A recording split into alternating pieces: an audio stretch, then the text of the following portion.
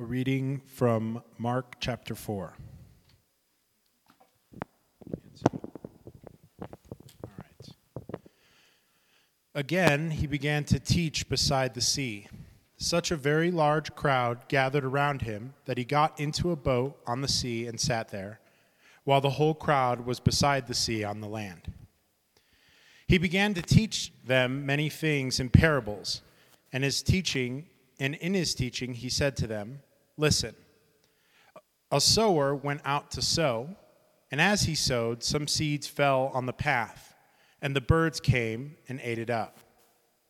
Other seed fell on the rocky ground, where it did not have much soil, and it sprang up quickly, since it had no depth of soil.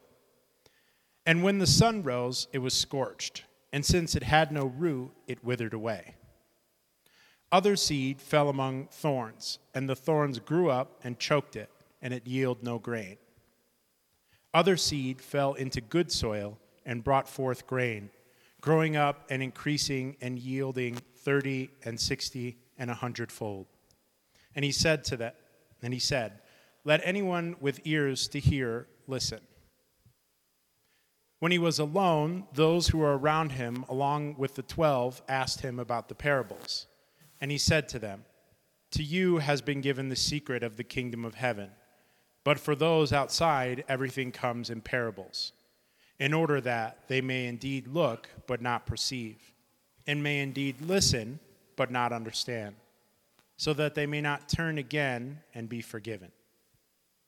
And he said to them, "Do you not understand this parable? Then how will you understand all the parables? The sower sows the word. These are the ones on the path where the word is sown. When they hear, Satan immediately comes and takes away the word that is sown in them. And these are the ones sown on the rocky ground. When they hear the word, they immediately receive it with joy, but they have no root and endure only for a while. Then, when trouble or persecution arises on account of the word, immediately they fall away. And others are sown among the thorns.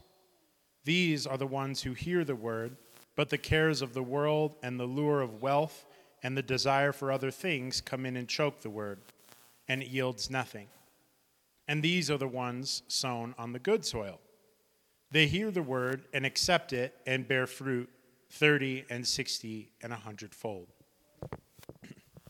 He said to them, "Is a lamp brought in to be put under a bushel basket, or under the bed, and not on the lampstand? For there is nothing hidden except to be disclosed, nor is anything secret except to come to light. Let anyone with ears to hear listen." And he said to them, "Pay attention to what you hear. The measure you give will be the measure you get, and still more will be given to you. For those who have, more will be given, and from those who have nothing, even what they have will be taken away." He also said, "The kingdom of God is as if someone would scatter seed on the ground, and would sleep and rise night and day, and the seed would sprout and grow. He does not know how. The earth produces of itself first the stalk, then the head, and then the full grain in the head. But when the grain is ripe, at once he goes in with his sickle, because the harvest has come." He also said, "With what can we compare the kingdom of God? Or what parable will we use for it? It is like a mustard seed, which, when sown upon the ground, is the smallest of all the seeds on earth.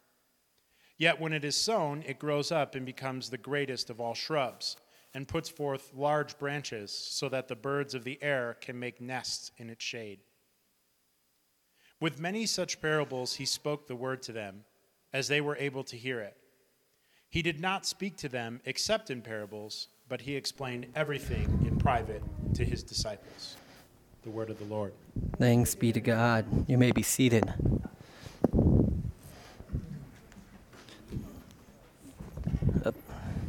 The kids are invited to Kids Church with Kelly today.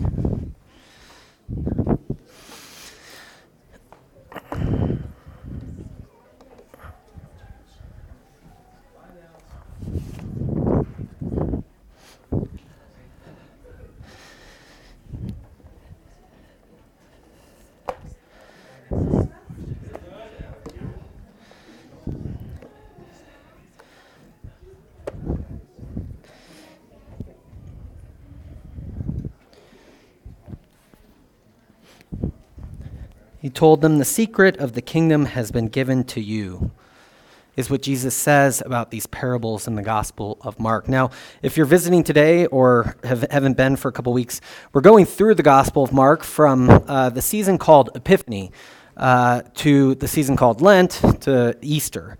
And that's about 15 weeks this year. If you'd like, we have these copies of the Gospel of Mark available in the back by the door. You can both read along, follow along, read along. It's got plenty of room. Rosie and I have been painting on this side of the page, but you can take notes, write whatever you want. But I think the more time you can spend thinking about one image, and that's why I've been painting, is you take one of the images and you sort of put them over here and spend time thinking about the ways in which that gets into you. I think for one of these pages I painted Jesus on the boat teaching to the crowd and thinking about what that means, that as they sort of come close to him, he has to move offshore to be able to teach to all the people. So these are available in the back. Feel free to take one for a friend if you know somebody who wants or needs one. But this is our fourth Sunday in the Gospel of Mark, and we've made it to chapter 4. I had to skip a lot. And we've been walking through sort of what this announcement is at the beginning, is that Jesus comes on the scene very fast in the book of Mark, and he announces this kingdom that is at hand, this kingdom that is coming into the world. And people's response to that is supposed to be that they are to turn around, that they are to repent, that they are to change directions, to go in a new way. And that is how they are to respond for the kingdom. And so that's what Jesus announces. And then from there, Jesus cast out a demon and was sort of showing this restoration, the way that we talked about it, of sacred time and sacred place. Jesus was restoring both the Sabbath and the synagogues, and he'll restore the temple as he sort of goes through this mission he has. But he was restoring these days in which the fullness is supposed to be here. Then he healed and cast out demons and sort of moved throughout the countryside doing that. And what happened in that last section we talked about is an opposition begins to assert itself. We get these stories that we remember. Jesus heals somebody who's brought down through the roof or something like that. We remember these stories. But what Jesus is doing is responding to questions people are asking. Why does your teacher do this on the Sabbath? Why does your teacher eat with tax collectors and sinners? Why does your teacher live in this way? And so while the stories are important, part of what we're listening for in that section is the answers that Jesus has given to this opposition that's mounting. In the section right before what Jeremy read for us today, Jesus is sort of, they begin to say he must be in cahoots with Satan for doing this. And Jesus says that a kingdom, this is the second time the word kingdom appears in this gospel, a kingdom divided itself, which it cannot stand. And he talks about how the stronger one must go into the house of the strong man, bind him, and then he can plunder it. Now, most interpretations, and this is the one that I think we'll use as we go through the book of Mark this year, look at that scene as Jesus saying, as he comes into the world, announcing the kingdom, moving and repairing the world through broken relationships, broken bodies, and broken spirits, and the demonic, casting them out. He is the one who has bound the one who once controlled this sphere, this realm, and is rescuing people from it. And so what this chapter 4 comes as, that we read most of, not all of, comes as sort of an interlude of sorts where Jesus defines then what is going on with this kingdom way through the use of parables. Now, I find it funny that Jesus, the second he gets a very, very large crowd, somebody translated it this week, the largest crowd, he begins to speak to them in a way that's hard to understand. He explains that to the disciples later, but he begins to use parables to speak to them rather than direct format. He talks in a different way as soon as he gets it. And you see this pattern that Jesus has throughout the Gospels is large crowd says something controversial, sometimes loses crowd, large crowd. And the crowds are meant to be a lesson for us in thinking about where do we stand amongst Jesus as we read the Gospels. There are times where we might read them skeptically among the crowd. We're those who observe what's going on, but we're not those who participate. There are times where we read it as if we're close, like the disciples, hearing and trusting in these things, although notably, nobody makes it out of this looking great other than Jesus. Great's a relative term. I mean the fact that that people continually to struggle to get it. And so we're sort of caught up in that mix. And so Jesus at this moment takes this sort of time. This is the second longest teaching in the book of Mark, what we just read, to sort of display what it is that this kingdom is doing. Now, one of the things that I wanted to say is, first, one of the most influential things for me was 4 or 5 years ago, we went through just the parables that make up Matthew 13, the parables of the kingdom there, which have a parallel. Some of these parables we read today overlap. And it was funny because we did that in, I think, 6 weeks. And so I have one sermon to get over all these ones. I'll do it. I'll cut myself off at some point. But the point being is that what I learned, and I think what Mark's community learns through listening to these parables, what spoke to me was that these things, as Jesus' advent comes into the world, and we aim to do good things, and we aim to live in the pattern of this kingdom, why is there so much opposition? Why isn't it big and grand? Why hasn't it overtaken? And what Jesus does in Mark 13, and what he does in these parables too, is begins to explain to them why this time is a time of smallness, why this time is a time of growing. This is mainly agricultural metaphors he uses. Why this is a time of patience and trusting what God is about to do. I don't know about you, but that is not my strong suit. But as I listened to them, it became clear that the kingdom is in the world. The kingdom is in the cracks in which we will overlook it. But it comes like a seed. It germinates, and it grows, and it's small, and it weathers the elements. But what each one of these parables speaks of is there will be a time of fulfillment too, a time of full growth and a time of harvest. We pray that the harvest may be soon, that it may be great. But in Mark's gospel, those are sort of the things that come at the end of time. Those are the things that come as we go. One of the parable where the seed just grows, it says first a shoot, then an ear, and then the full thing. And Mark's community would have read this sort of in that 3 ways. Is that first it comes as a shoot, which they would have applied most clearly to Jesus. It comes in sort of this shoot way. Then it comes in the ear. It begins to take root in the world. And that's sort of what they would see the church as. And then it comes in its fullness, and that's what they would know that they are awaiting. That is not yet. This is one of the images we use for this is there's this already not yet, which is appearing throughout these parables. There's the already that the kingdom has been advented in Jesus, and there's the not yet of its fulfillment. And so one of the things that as I was thinking about this is what is the shape of this kingdom? So as Jesus comes and gives these parables, he doesn't tell us what the kingdom is. He tells us the mystery of the kingdom. But what I think is if we look at what Jesus has been doing through 1 through 4, what the shape of the kingdom is that restoration. It is the restoration of sacred time and sacred place. It is the restoration of broken bodies. It is the restoration of sort of relationships. It's in that story at Levi's house where the tax collectors and sinners are gathered. He says it's the time of a doctor that comes to the sick.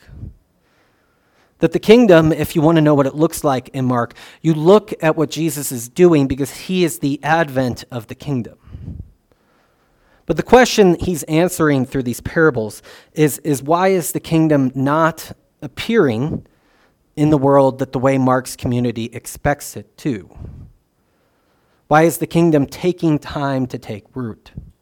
Most notably for the first century Christians, and you'll find this in Paul's letter to the Romans most explicitly stated, but other ways, is why, as they've come to see Jesus as the fulfillment of the Jewish Messiah, the one who's come from that line, why are the people who should know or are part of that community rejecting it? It's one of those things that if you think about human culture, it seems so obvious to you, why is everybody else not getting it? But that's what we find, I think, in these parables. It's not just that tension, but it's a tension in our own lives as we think about the kingdom. And this is, it's hard for me because I have not spent enough time thinking about the kingdom in this way as I probably should for the age I am and the development I am as a spiritual leader. I remember the parables more in what they say than what they're pointing to. I don't remember the parables in this way that perhaps they're trying to point us into patience and trust in God's kingdom in the present. And so what Jesus says about these things is he paints this picture, and I think one of the questions for us and for Mark's community that I alluded to is this time in which Jesus has come and has been crucified and raised, is it a time of mourning and is fasting and a time of demonic activity being active in the world and us just persevering? Or is it a time of the joyful presence of the Spirit of Jesus being with us and those things being near to us? Is that the time that we're in, or are we in the time of this great trial? And what Jesus says through these parables in the Gospel of Mark is not really both, but is kind of this way in which we are living through both of those things. There is the joy of the kingdom as we see it take root in the cursed soil of our world. There is the opposition which forms itself. Most clearly, we hear that in the parable of the sower. But all of these, the one with the light, light has its own resistance, in which we call it darkness. That there is resistance contained within these. And so the church does not live fully triumphant, and yet the church does not live fully defeated either. And through the use of parables and stories, Mark is portraying that lesson of the kingdom. The last thing before we get started in sort of this particular story is that the parables point to an overlap of the ages. There is time in which seed is not taking root, and there is time in which seed is taking root in people's hearts and lives.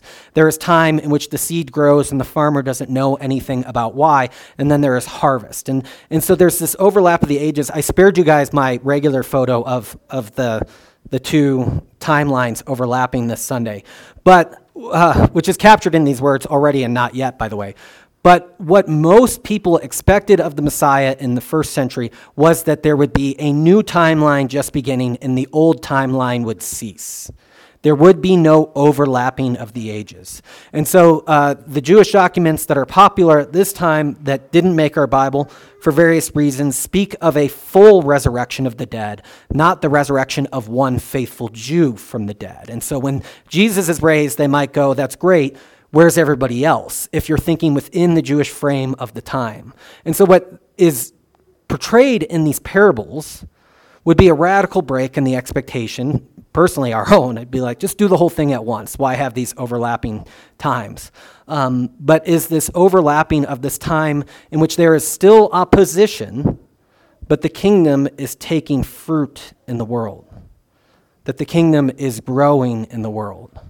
And so as we listen to it, it's careful to keep that in mind. As the shape of the story is after this, Jesus is going to do his first mission into Gentile territory too. And so that'll change things as well as he sort of goes into that spot too. As this kingdom is supposed to be being revealed, is growing, it takes further root by going into the next spot. And so that's sort of where the shape of where we're looking at the story in Mark's narrative. The first parable, my TV in the back died, so I have to look around, is the parable of the sower. This is the thing that he teaches as he gets his biggest crowd. And this one is explained for us. There's a little bit of a parable reading thing that all the parables are kind of explained. Ones get explicit explanations, but in Mark's gospel, they all get explained in some way or another. They're sort of being revealed as that. But this first one, the parable of the sower, is heard without explanation. And one of the things that you would think hearing this is, what are the people who are hearing this without that time of explanation supposed to take away from it? In the Old Testament, there's this notion of in which the God is coming to harvest. God is sowing seed in the world. And so they would hear in this an expectation of what they're used to, is that God would come and bring respiration, that he would come and bring this harvest into the world. And so we have this way in which Jesus is sort of portraying for them something that they already know. And he says to them that this is the mystery of what they're supposed to sort of grapple with. And this mystery is this overlapping of the ages that we talked about. That this mystery of the kingdom is that it is both already and not yet. It is here and yet not fully here. And that this is in some ways hidden in history, this way of thinking about it. This parable, as he gives it, points out many different things on soil and producing a crop and a yield. And there's this way in which, if you look at the plural with the seeds and the not seed, is that we don't get an answer to who the sower is, even in the interpretation, but one is going out and sowing the word.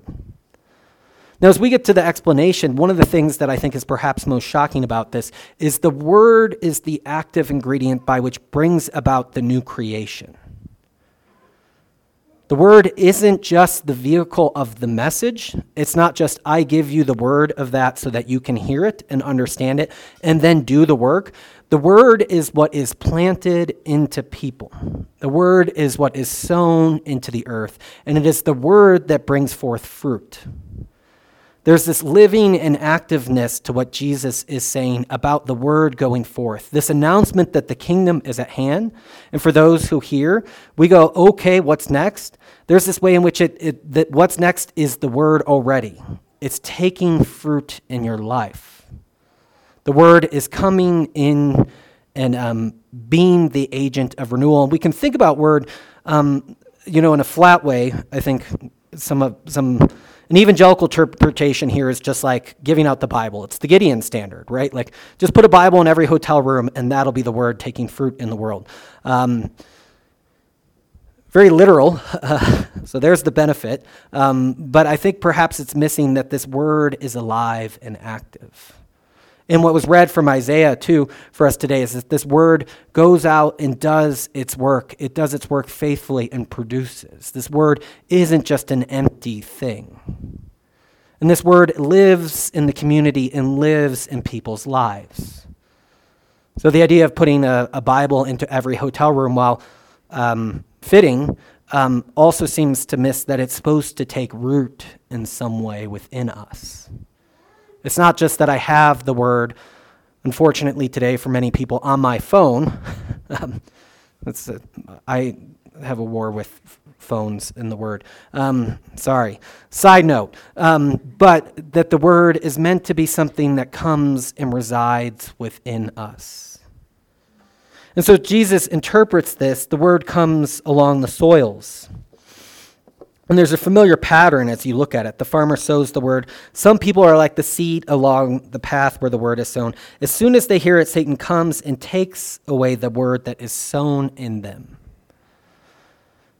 Again, I probably should have thought about these things more at this point in my life, but when we go out, and the sower, I think, is left vague, because I think the sower is at first God in sending Jesus into the world, is Jesus as he proclaims the word in the world, and then us, too, as we go and proclaim the word into the world. And this word is always, for us, a word outside of us. It is a seed that we hold and then move on from. It's not something that we bring the same way that Jesus does. But this word is pulled up by Satan before it can take root in them. Now, if you've ever done sort of cold evangelism and tried to spread the word in that way, which I have, it's not often that you think that as you spread that word, that you think Satan is coming and stealing it. But this is the interpretation that Jesus provides first on this. That as we spread the word of this announcement of the kingdom into the world, there is something actively opposed to it taking root in people's lives. It is that which steals and destroys, in other words. It is that which aims to tear down. It's that which has been warring with Jesus since the beginning of this gospel as he comes into the world. And Jesus binds this one. That this one is still active in pulling people away from this. The word has no chance to take any root because the word is a threat in that way to the powers of darkness, to that which reigns in that way. Others are like the seed thrown in rocky places. They heard the word and receive it with joy. But since they have no root, they only last a short time. When troubles or persecutions come because of the word, they quickly fall away. This is one that I think hits close to home for us today. As we bring people into the church and into community, and we bring the word out to people, there are people who receive it with such great joy. And the time of their falling away is hard for us. There's two like this. This is when persecution or trouble comes, they quickly fall away. The word taking root in your life does not exempt you from trouble or persecution, is one of the truths that this begins with. When trouble or persecution comes in those who it takes root, they persevere, but they are not exempt from trouble or persecution. And so, too, it is for us to see in these moments of time in which the word has still not had time to take root, because the trouble and persecution that come are able to sort of snuff it out. And there's within, I think, many of us, and you don't see this in just people who become Christians, but within many of us, I don't think it should be a fear, but an awareness that there is a trouble and there is a persecution that even for ourselves might damage the word inside of us. We keep it on the outside, but I think that even for Mark's community, there's the chance to hear this, is that trouble and persecution are coming. If you have not conceived of that as part of receiving of the word, there's a naiveness there. And as that trouble and persecution comes, it's to weather and to go through that storm is what's called to us, not to abandon. But I fear that it's still too often I meet Christians who have done the Christian thing, as they say it, for X number of years, and some sort of trouble or persecution come, and their faith is abandoned and lost. Not an easy word to hear, but it's one in which I think we can learn today this way of it needing to withstand those things, that they'll come. The next is perhaps the one that Jesus meant for Colorado. Still others, like the seed sown among the thorns, hear the word, but the worries of this life, the deceitfulness of wealth, and the desire for other things come in and choke the word, making it unfruitful. This is one that I could say more about, but I'm not sure is necessary in our context. So often we get the word, and there are the wealth, pleasures, worldly things. Easter season this year, as a forethought, I want to preach through the world, the flesh, and the devil as sort of the three things. These are classically for the church the three things that war against the Christian: the world, the flesh, and the devil. But for the moment, this would be the world is the thing that wars against the Christian. It steals like Satan steals. It snuffs it out. So, Pastor, as Christians in the world today, I think we could say a lot more about that, but I'm not sure it's needed. I think we see it in our own world, we see it in our own lives, this deceitfulness of wealth, of activity, of the great outdoors here. I mean, I meet with other pastors who are always like, how do you get people to come to church on Sunday when they want to do X, Y, or Z? And we all shrug. But that temptation is strong with our spirit here. But the last is others, like seed sown on good soil, hear the word, accept it, and produce a crop, some 60, some 30, some 60, some 100 times what was sown. Some, like the seed sown on good soil, hear the word and accept it. As the word is sown in people, it's for us to hear the word and to accept it and to have that grow within us. You've got the notion of growth, too. In the back of the bulletin, the quote for today is I think it's growing things make no noise, is that we want things to take root in the world through noise and pizzazz and all this amazing things. But it's for us to be this patient soil that has the word grow within us. It takes its own time. It goes at its own rate. It is for us to have the word. A commentator put it this way, to break and tear and to restore and to break and tear in the way that seeds break through soil. and the way that seeds weather through conditions, and the way that seeds germinate. In other gospel portions of the gospel, Jesus will talk that unless a seed dies, that we go through this process of sort of becoming holy through this warring in ourselves in which a seed takes root so that it can grow. And it reaps 60, 30, 60, 100. These would be a great harvest. And so what is small and has a chance, what 3 fail and 1 survives, yields a great amount. Jesus then says that there's this in-between. Jesus teaches in between 2 of the parables, but he uses this passage from Isaiah. They may be ever seeing but never perceiving, and hearing but never understanding. Otherwise they might turn and be forgiven. This is challenging teaching when you think about it, is that Jesus is teaching this way, and people are not supposed to be able to hear it because otherwise they might turn and be forgiven. Incidentally, this is a quote from the book of Isaiah. Jesus is quoting from the book of Isaiah about this, and it becomes from the beginning of the book when Isaiah says, "Here I am, Lord, send me." And he says, what's the message I have to give Israel? And it's this message that they won't hear, and they won't perceive, and they won't see. Isaiah then asks, how long? And I was going to have it read, but I'm trying to cut down on the short, sad readings in the worship set where we go, to the word of the Lord, thanks be to God. But it says, until everything is desolate. That's how long people won't hear or see or understand.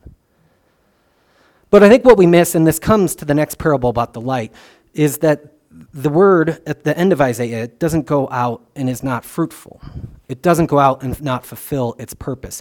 That within these things is a time in which these things are muted. But if you read all of Isaiah, which is a good thing to do if you're going to, don't stop at chapter 6, God's bringing about restoration through this rejection.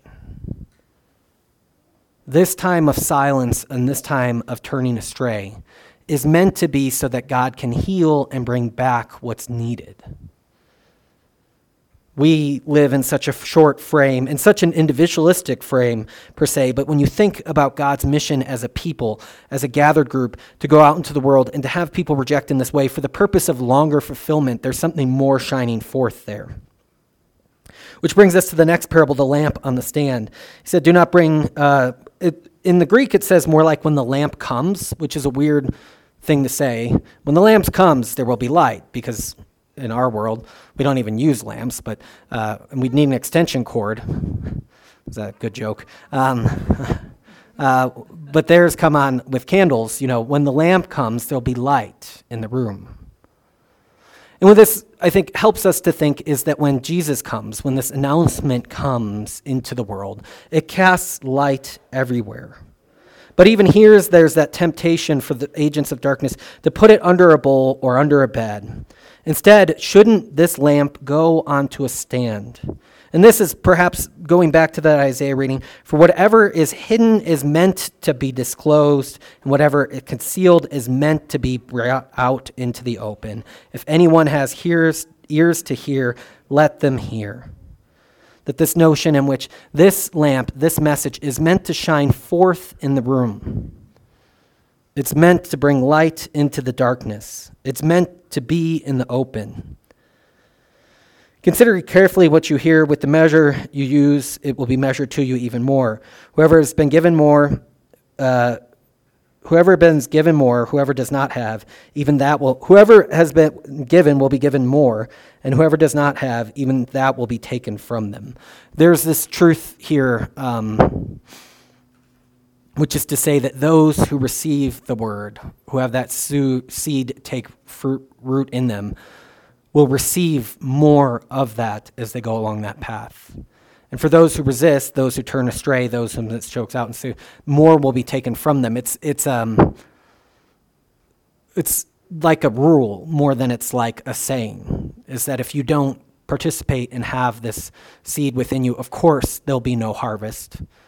And of course, if you reject it, it will be taken even more. With 2 last parables, The parable of the growing seed, I think, is perhaps important for our church and what we consider our mission here. The kingdom of God is like a man who scatters seed on the ground night and day. When he sleeps and get up, the seed sprouts and grows, though he does not know how. All by itself, the soil produces grain. First the stalk, then the head, and then the kernel in the head. As soon as the grain is ripe, he puts the sickle to it, but because the harvest has come. This one I love because the mission of Defiance Church is to be a witness to the reign of God reconciling all things. We don't understand how the kingdom comes the same way the farmer doesn't understand how the seed comes to root. What we do is we plant, we go to bed, we get up, we go to bed, we get up. The seed sprouts and grows without us being able to do it. I try to say, we don't bring the kingdom of God. As our church, we can witness to that realm. We can witness to that dominion and its fullness that comes in Jesus. But it is not our work of bringing it. If perhaps we can be as high and mighty as we want on thinking we're the one who put the seed in the ground, but the rest of the work is God's. And so there's this phrase I use a lot that when Hitler was elected power of Germany, they came to the theologian Karl Barth, who had been resisting Hitler. He had been cast out by Hitler. He had written one of the most prominent declarations against Hitler. They said to him, Dr. Barth, what should we do? And he said to them, and he wrote this out in an essay called Christian Existence Today, we should go on as if nothing has happened. And what he means, I think, is that if we've been faithful, if we've been sowing seed, if we've been witnessing to this kingdom and doing what God has called us to do, it is not the election of Hitler that changes history. The church doesn't play call and response with the demons of the world, but instead it goes on doing what it's been called to do. We go on as if nothing has happened. This is why when current events happen, and if you're on social media, everybody will say, if your pastor doesn't preach on this Sunday, find a new church. And it's like, well, you're not going to hear about it here. You can save yourself time if you're looking for that. Because I think part of the way in which we go about listening to the word is to go on as if Christ and God have a word for us, and they bring about the kingdom, but we go on as if nothing has happened, not ignoring the hurt and pain of the world, but we were caring, hopefully, for the hurt and the pain before even that happened. We don't live naively in this world. And so we go on as those working towards what God has called us into. We talked about first the stalk, then the head, then the full kernel in the head. This way in which this comes in sort of three movements, and then the harvest comes, which they would know comes at the end of time. And this last parable, the parable of the mustard seed, begins with this smallness, this tiniest of seeds that grows up into a mature thing on earth that birds can perch in and with its shade. This is this last one that points to this kingdom in its tininess in the way that it comes in the world. It's the smallest of seeds, and yet as it grows through resistance into something full. And this fullness, if Old Testament prophetic language here, would suggest that this fullness is this home for Gentiles and other people to sort of seek within this thing that has grown, within this kingdom, a refuge. People will find goodness here, that the birds can branch in its shade. And so what we have for us today is this notion of this kingdom as we devotionally take it into our hearts, as it takes root within us, that we know that the answer of the question that we began with is this the time of tribulation, of demons and this, and we just fast and hope to survive? Or is this time of the seed taking root and the growth coming and God's goodness being within us? And so we have joy. The answer that marks parables of the kingdom, the mystery of the kingdom, is that it is both times. We don't live naively, just enjoy not knowing that there's an enemy and darkness that comes, that which wars against these things. And yet there's this way in which there is seed taking root. there is growth happening. That God causes these things to sink into the soil and bring about the kingdom is the goodness that we have in store as well. So let us pray. God, you have spoken to us in parables so that we might understand the mystery of your kingdom.